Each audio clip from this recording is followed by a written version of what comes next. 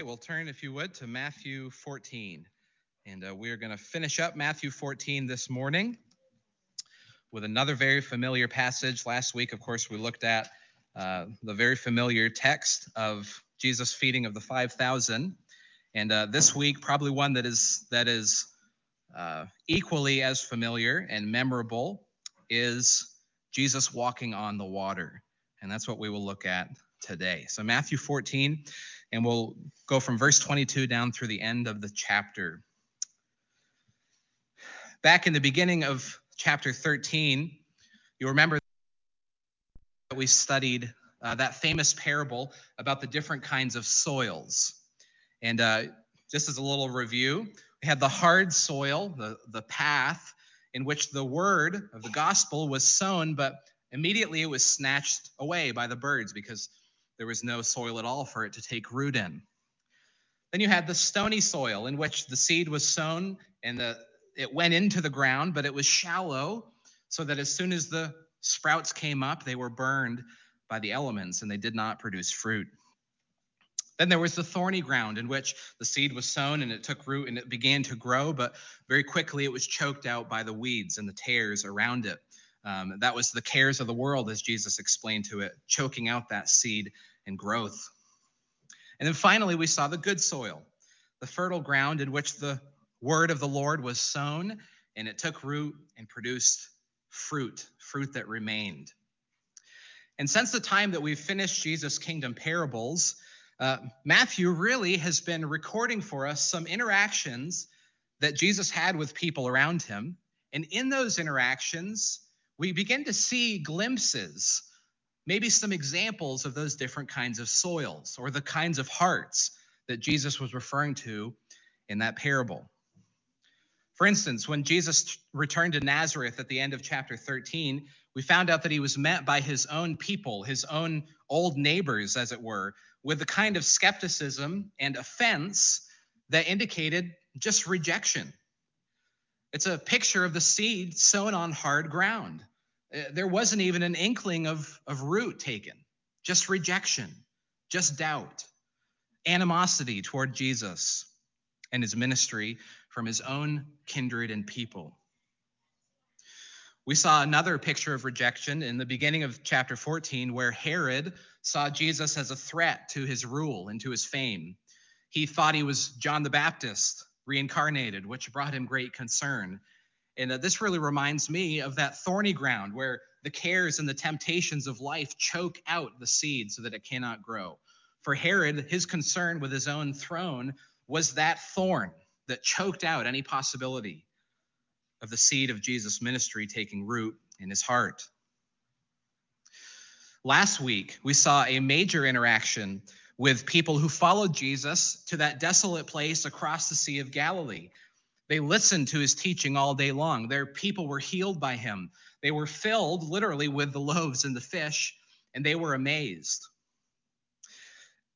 If we move out of Matthew for a bit to get some more of the information, the historical information, John records the crowd's response, their reaction to this miracle. And Matthew doesn't record this, but I think it's interesting and it helps us understand a little bit about what's going on. In John 6, verse 15, we read that perceiving then that they were about to come and take him by force to make him king, Jesus withdrew again to the mountain by himself. After the feeding of the 5,000, the people were literally ready to make Jesus their king right there on the spot. And what better political leader could there be than one who could heal all of your sick and create seemingly endless amounts of food from nowhere? But this, of course, was not Jesus' intention, nor was it part of the plan. And reading between the lines, apparently we see that the people had a wrong focus, a wrong idea of what Jesus' kingdom was supposed to be about. He had gone away, and a little bit later in John, if you're following along, chapter 6, verse 24, we read again, when the crowd saw that Jesus was not there, nor his disciples, they themselves got into the boats and went to Capernaum seeking Jesus. And when they found him on the other side of the sea, they said to him, Rabbi, when did you come here? And Jesus answered them, truly, truly, I say to you, you are seeking me, not because you saw signs, but because you ate your fill of the loaves. Jesus did what he often does. He read beyond their words and into their hearts. He could see their intentions like nobody else can. And he knew that they weren't seeking him because of his kingdom, but because of the food that he gave them. They had been given dinner the night before, and Jesus is essentially saying, you guys don't really want to follow me, you just want breakfast. Now, further indication is given of at least some of their intentions. We don't know about all of them, but Jesus starts at that point to give his teaching discourse on how he is the bread of life, about the difficulty of following him, about how it's only the Spirit that gives life and that the flesh is of no use at all. And then we read toward the end of John 6, in verse number 66, that after hearing this, many of his disciples turned back and no longer walked with him.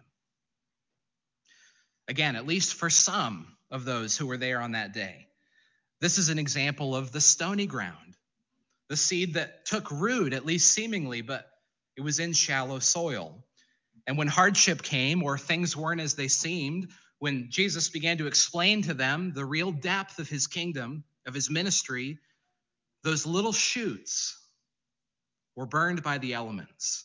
And the faith that appeared to be there, it quickly faded.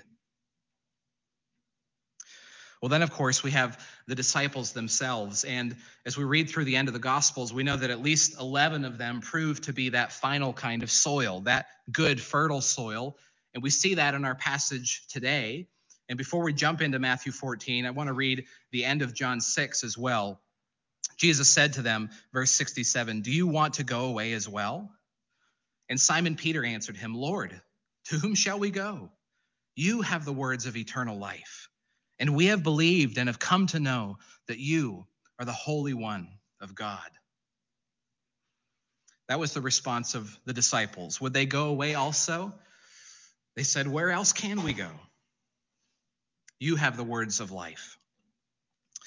Now, all that is kind of background and surrounding context to our passage today, in which we find that famous miracle of Jesus walking on the water, a miracle interestingly done just for the disciples, at least at that time, a miracle that would initially strike great fear into their hearts, but would turn to reveal to them the kind of reverence and awe that Jesus deserved, and also revealed more about his care for them as his followers.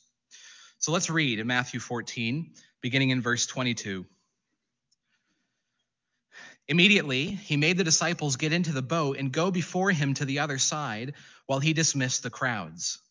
And after he had dismissed the crowds, he went up on the mountain by himself to pray. And when evening came, he was there alone. But the boat by this time was a long way from the land, beaten by the waves, for the wind was against them. And in the fourth watch of the night, he came to them walking on the sea. But when the disciples saw him walking on the sea, they were terrified and said, "It is a ghost!" And they cried out in fear. But immediately Jesus spoke to them, saying, "Take heart, it is I. Do not be afraid." Peter answered him, "Lord, if it is you, command me to come to you on the water." And he said, "Come." So Peter got out of the boat and walked on the water and came to Jesus. But when he saw the wind, he was afraid, and beginning to sink, he cried out, "Lord, save me." Jesus immediately reached out his hand and took hold of him, saying to him, "O you of little faith, why did you doubt?" And when they got into the boat, the wind ceased, and those in the boat worshiped him, saying, "Truly, you are the Son of God." Lord, thank you for this passage. Thank you for this amazing account. Thank you for recording it for us through your servant Matthew and the other apostles. Thank you for keeping it for us until this day that we can read it. And again, one that's perhaps so familiar to many of us, having heard it maybe even thousands of times since childhood. Yet, Lord, may it be unfamiliar enough today that it strikes curiosity in our hearts, a will to dig in and to see and to take it as fresh and new. Pray that the Holy Spirit would apply it and by it renew our minds, encourage us, strengthen us, and help us, Lord. For as we read from Peter there in John 6, you alone have the words of life. And to you we come in this moment and ask for your help as we study and learn. And we pray this in Jesus' name. Amen. 2 miracles. We'll go to the end of the chapter as well later, and we'll see other miracles there in the last couple verses. But 2 miracles, a statement, a failure, and a confession show us who Jesus truly is and the attitude that we ought to take before him. And the idea is simple, but it's what the disciples did. Take courage and worship. Take courage and worship. Well, first we see a miracle. The section starts off with a particularly strong statement. If you look in verse 22, it says, immediately he made the disciples get into the boat. This is right after the feeding was over. And he literally made them. The word is strong. He forced them to leave. And he didn't go with them. Now, why would he do that? Well, it's interesting because before the feeding, what were the disciples asking Jesus to do?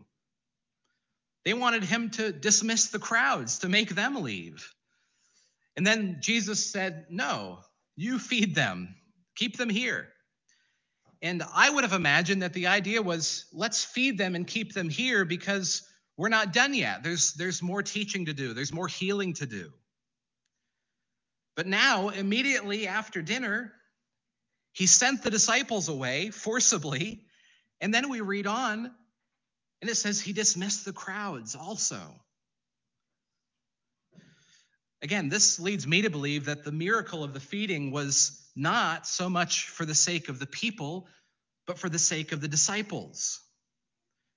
And when we couple that with John's comment that after the feeding, the people wanted to forcibly make Jesus king, we realize that, Jesus, he was done with the crowd at that point. And I think that's also the reason why he sends the disciples away so quickly. Imagine the scenario. For hundreds of years, Israel had been waiting to be delivered, to have her Redeemer King come onto the scene. And the Messiah as king was an image that people longed for and looked for, coupled with being ruled by Rome through puppet kings like Herod. And the times were rife then for a political uprising. And if the disciples had caught wind of the people's desire to make Jesus king on the basis of his feeding, then they may have been tempted to follow that logic as well. Is it time, they might ask? Will he rise to the throne now?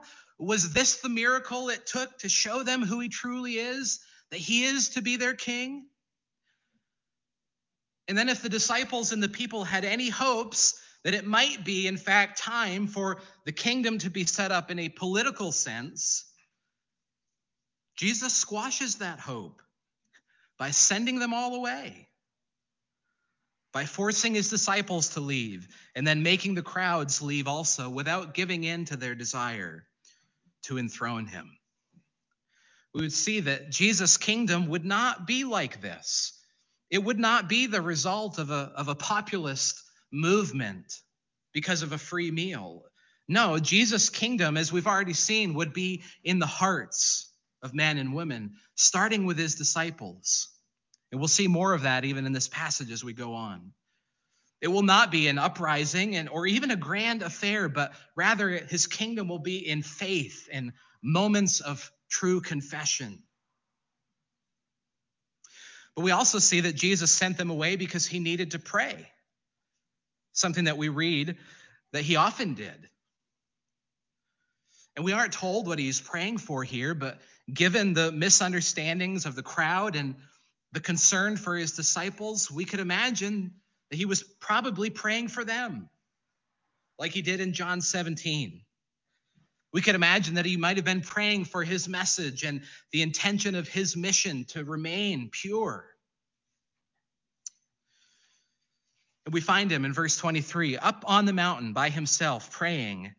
And when evening came, he was there alone. He had been praying then, it seems, for hours.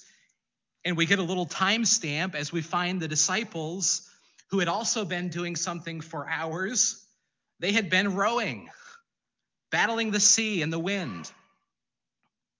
By the time Jesus and his disciples are reunited, it's the fourth watch of the night, which is, in Jewish accounting, the 3 hours leading up to dawn, typically from 3 a.m. to 6 a.m.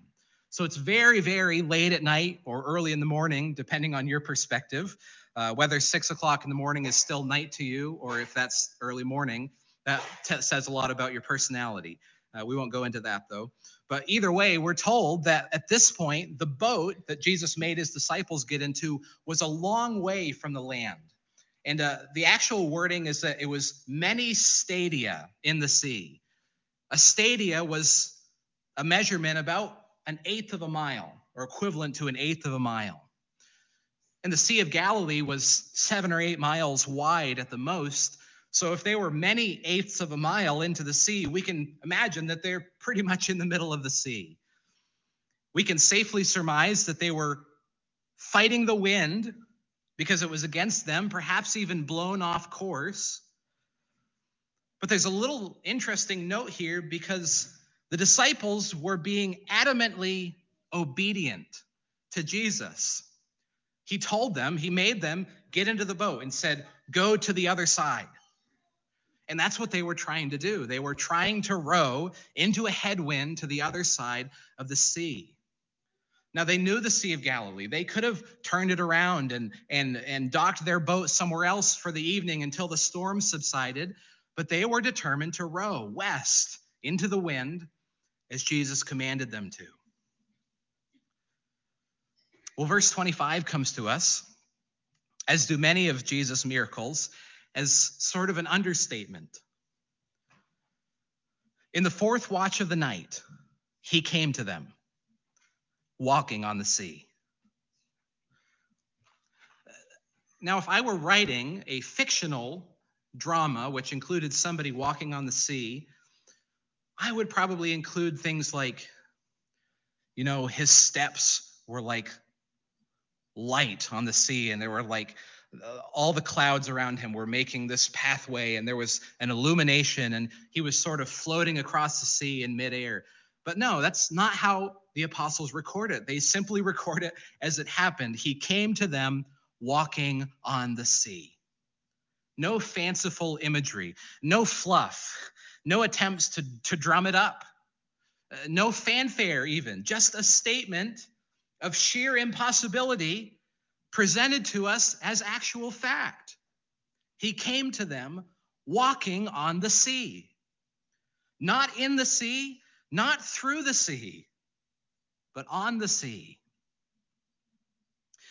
Throughout the years, many have tried to dismiss the miraculous nature, at least, of this by saying that maybe Jesus was walking on a sandbar or a hidden reef. But the middle of the Sea of Galilee is deep. There's no shallows there, and there certainly aren't any that go all the way out into the middle of it. And remember, many of his disciples were men who had spent their entire boyhoods and young adult lives working on this sea. They would have had no reason to be shocked and fearful and amazed if people typically walked on a sandbar across the Sea of Galilee, but that never happened. No, what they saw was a man walking on the sea. The image of someone walking on the water brings up a few Old Testament passages giving a picture of God as one who treads upon the water. Job 9, verse 8, speaks of God as the one who alone stretched out the heavens and trampled the waves of the sea. Psalm 77, verse 19, records, your way was through the sea, your path through the great waters, yet your footprints were unseen. Isaiah 43, verse 16, thus says the Lord who makes a way in the sea, a path in the mighty waters. These recount, of course, the great story of the Israelites being led through the Red Sea. But even more than that, now we see that Jesus did not even have to part these waters to walk through them. He simply walked on them. And again, this wasn't a display for the crowds and the multitudes. It really was a miraculous but practical response to the situation. The disciples were in the boat away from Jesus, so he came to them. We have seen Jesus before calming the storm when he was asleep in the boat. And at that time, the disciples just had to wake him up. But this time, they were without him. Yet, he came to them. And he did it at such a time that nobody else could even see him. There was nothing boastful or showy about it. It was simply the Lord coming to the aid of his disciples after toiling all night in prayer. A miracle that truly is the understatement of all understatements. He came to them walking on the sea. But we read on then, verse 26, and we see a statement. Really two statements. One is the main one, and we see the disciples' attitude as well. But when the disciples saw him walking on the sea, they were terrified and said, "It is a ghost." And they cried out in fear. But immediately Jesus spoke to them, saying, "Take heart, it is I. Do not be afraid." This is one of those passages where you just sort of have to place yourself in the scene, if you have any imagination at all. Here are the disciples rowing for hours against a headwind, seemingly being blown off course and frustrated. Now, they're all men, at least the ones that we know of, and they're not very old men, so it's possible that they had tempers about them, and those might have been getting the best of them by this time. And it's almost dawn. They've been rowing all night. They're tired, maybe arguing, frustrated, perhaps a little scared already just because of the storm, at least some of them. And then, out of the corner of the eye, one of them sees something. "What is that?" And then they look. "It's a ghost," they cry. "It's a phantom." Now, whether or not they actually or even generally believed in ghosts, that's not the point of this passage, but there were common beliefs in those days that those who died in the sea would go on to haunt the waters, and maybe, even if they didn't believe it, it came to their mind. It's sort of like when you're a little kid and you don't really believe in ghosts, but you've heard ghost stories, so when you hear something go bump in the night, it's at least a possibility in your mind for a split second. And these men had been on the sea, many of them their whole lives, and had never seen somebody walking on it. So this was a perfect opportunity. If ghosts are going to be real, I think this was the time. And if that was in their mind, they may have also taken this as a sign that they too might soon be ghosts if they were lost in this storm. But either way, they were sure that they were seeing a phantasm. That's the word that they used. It's where we get the word for phantom. And why were they so sure about that? Well, they absolutely knew that what they were seeing, whether real or phantom, was defying all possibility. They knew that human beings did not float like this on water on their feet, and especially in a storm. This was some kind of phenomenon, an apparition, a ghost, a vision. Surely it had to be something like that. And they were afraid. They were terrified. And they cried out in fear. Then, and here's the word immediately again. We've already seen it in verse 22, but immediately, verse 27, Jesus spoke to them, saying, "Take heart, it is I. Do not be afraid." Not only does Jesus encourage them to take courage or take heart and to do not be afraid, he also gives them that central little statement. It is I. It is I. The disciples would have known his voice. They would have recognized his tone. Just him speaking would have eased their fears. He didn't even have to give them his name, but maybe he does give them his name.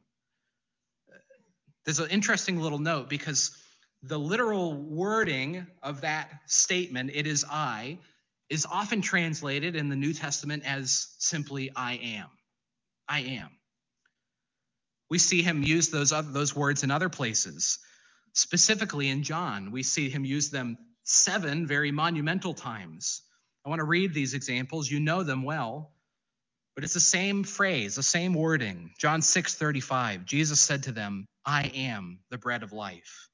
Whoever comes to me shall not hunger, and whoever believes in me shall never thirst. John 8, again, Jesus spoke to them, verse 12, saying, I am the light of the world. Whoever follows me will not walk in darkness, but will have the light of life. John 10, verse 7, Jesus again said to them, truly, truly, I say to you, I am the door of the sheep. John 11:25, Jesus said to her, I am the resurrection and the life. Whoever believes in me, though he die, yet shall he live. John 10, verse 11, I am the good shepherd. The good shepherd lays down his life for the sheep. John 14, verse 6, Jesus said to him, I am the way, the truth, and the life. No one comes to the Father except through me. John 15, verse 1, I am the true vine, and my Father is the vine dresser. In all of these statements, and in the statement there when Jesus was walking on the water, Jesus echoes the words that the Lord spoke to Moses when Moses asked, before the Exodus, when they ask who sent me, what do I say to them? And God said to Moses in Exodus 3:14, I am who I am, he said. Say to the people of Israel, I am sent me to you.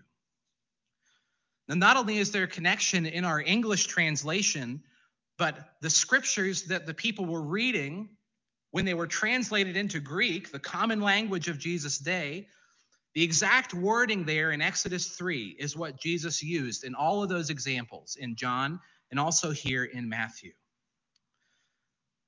This was a true comfort for the disciples, not that the storm was not real or that the rowing wasn't intense and laborious, not in the moment that the moment itself wasn't fraught with concern, but that in the midst of the storm, the I am came to them. In the previous storm, Jesus calmed the storm when they cried out in fear. But in this case, the storm was not immediately calmed. Rather, the disciples were calmed by the presence of him who came to them.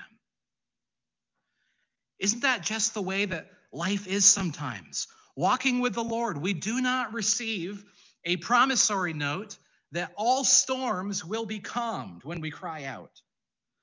But we do receive great and precious promises that the Lord is with us. He protects us. He helps us in that storm.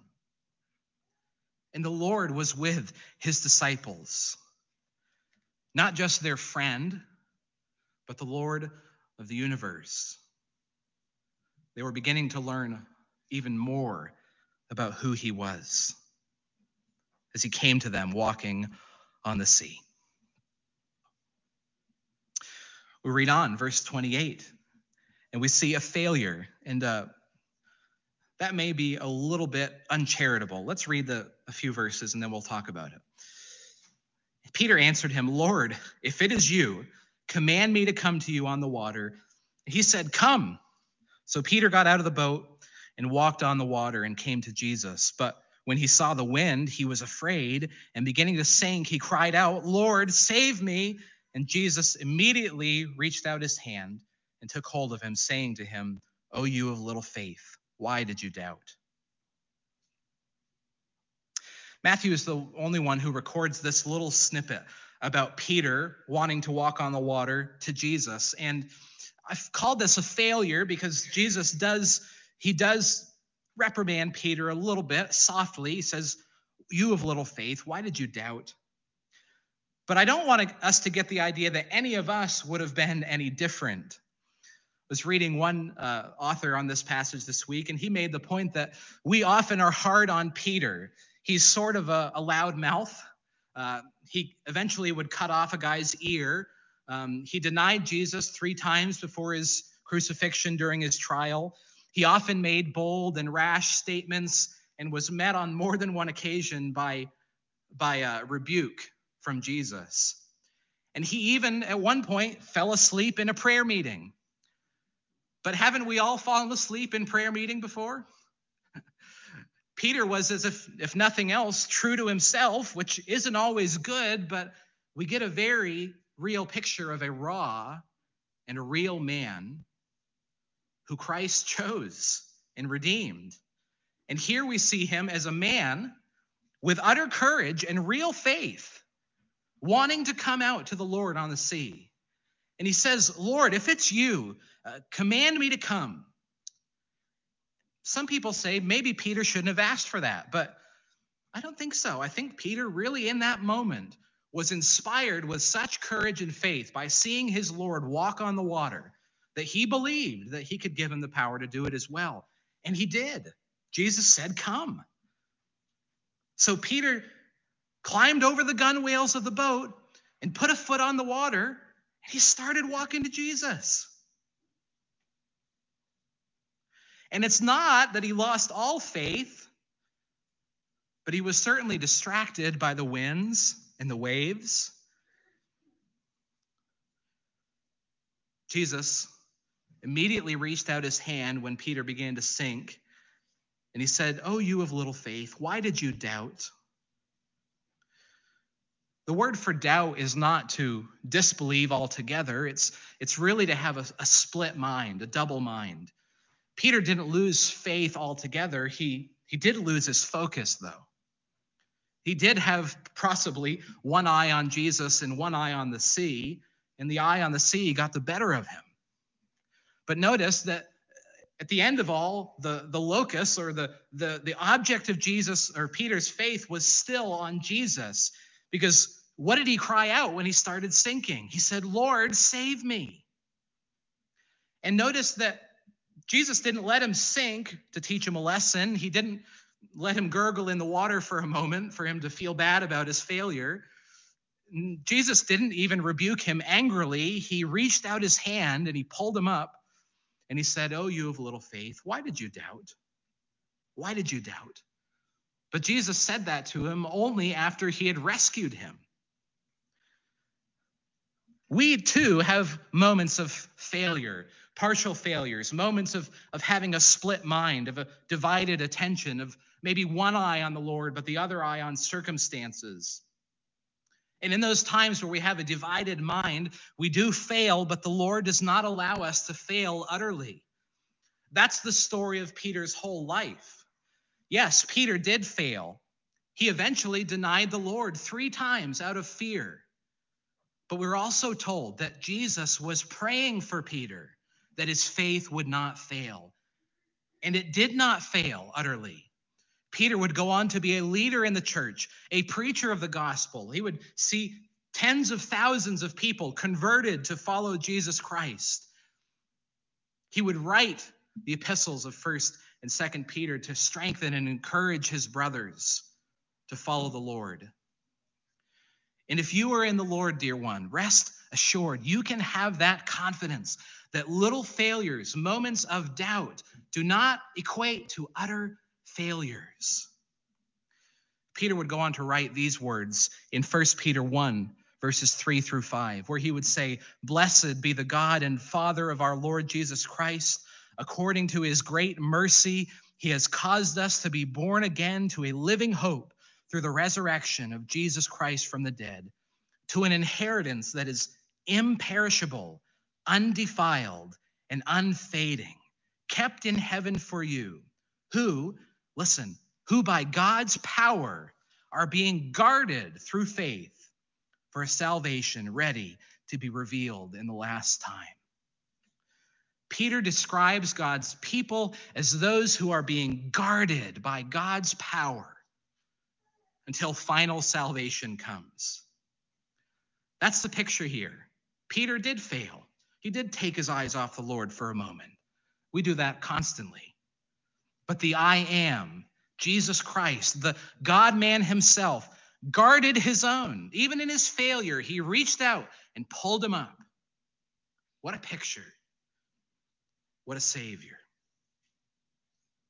That leads us to verse 32.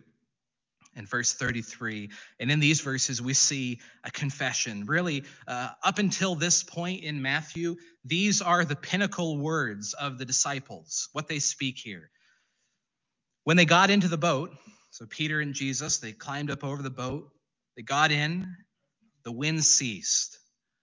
And those in the boat worshiped him, saying, "Truly, you are the Son of God." Jesus and Peter walked to the boat, and the wind stopped.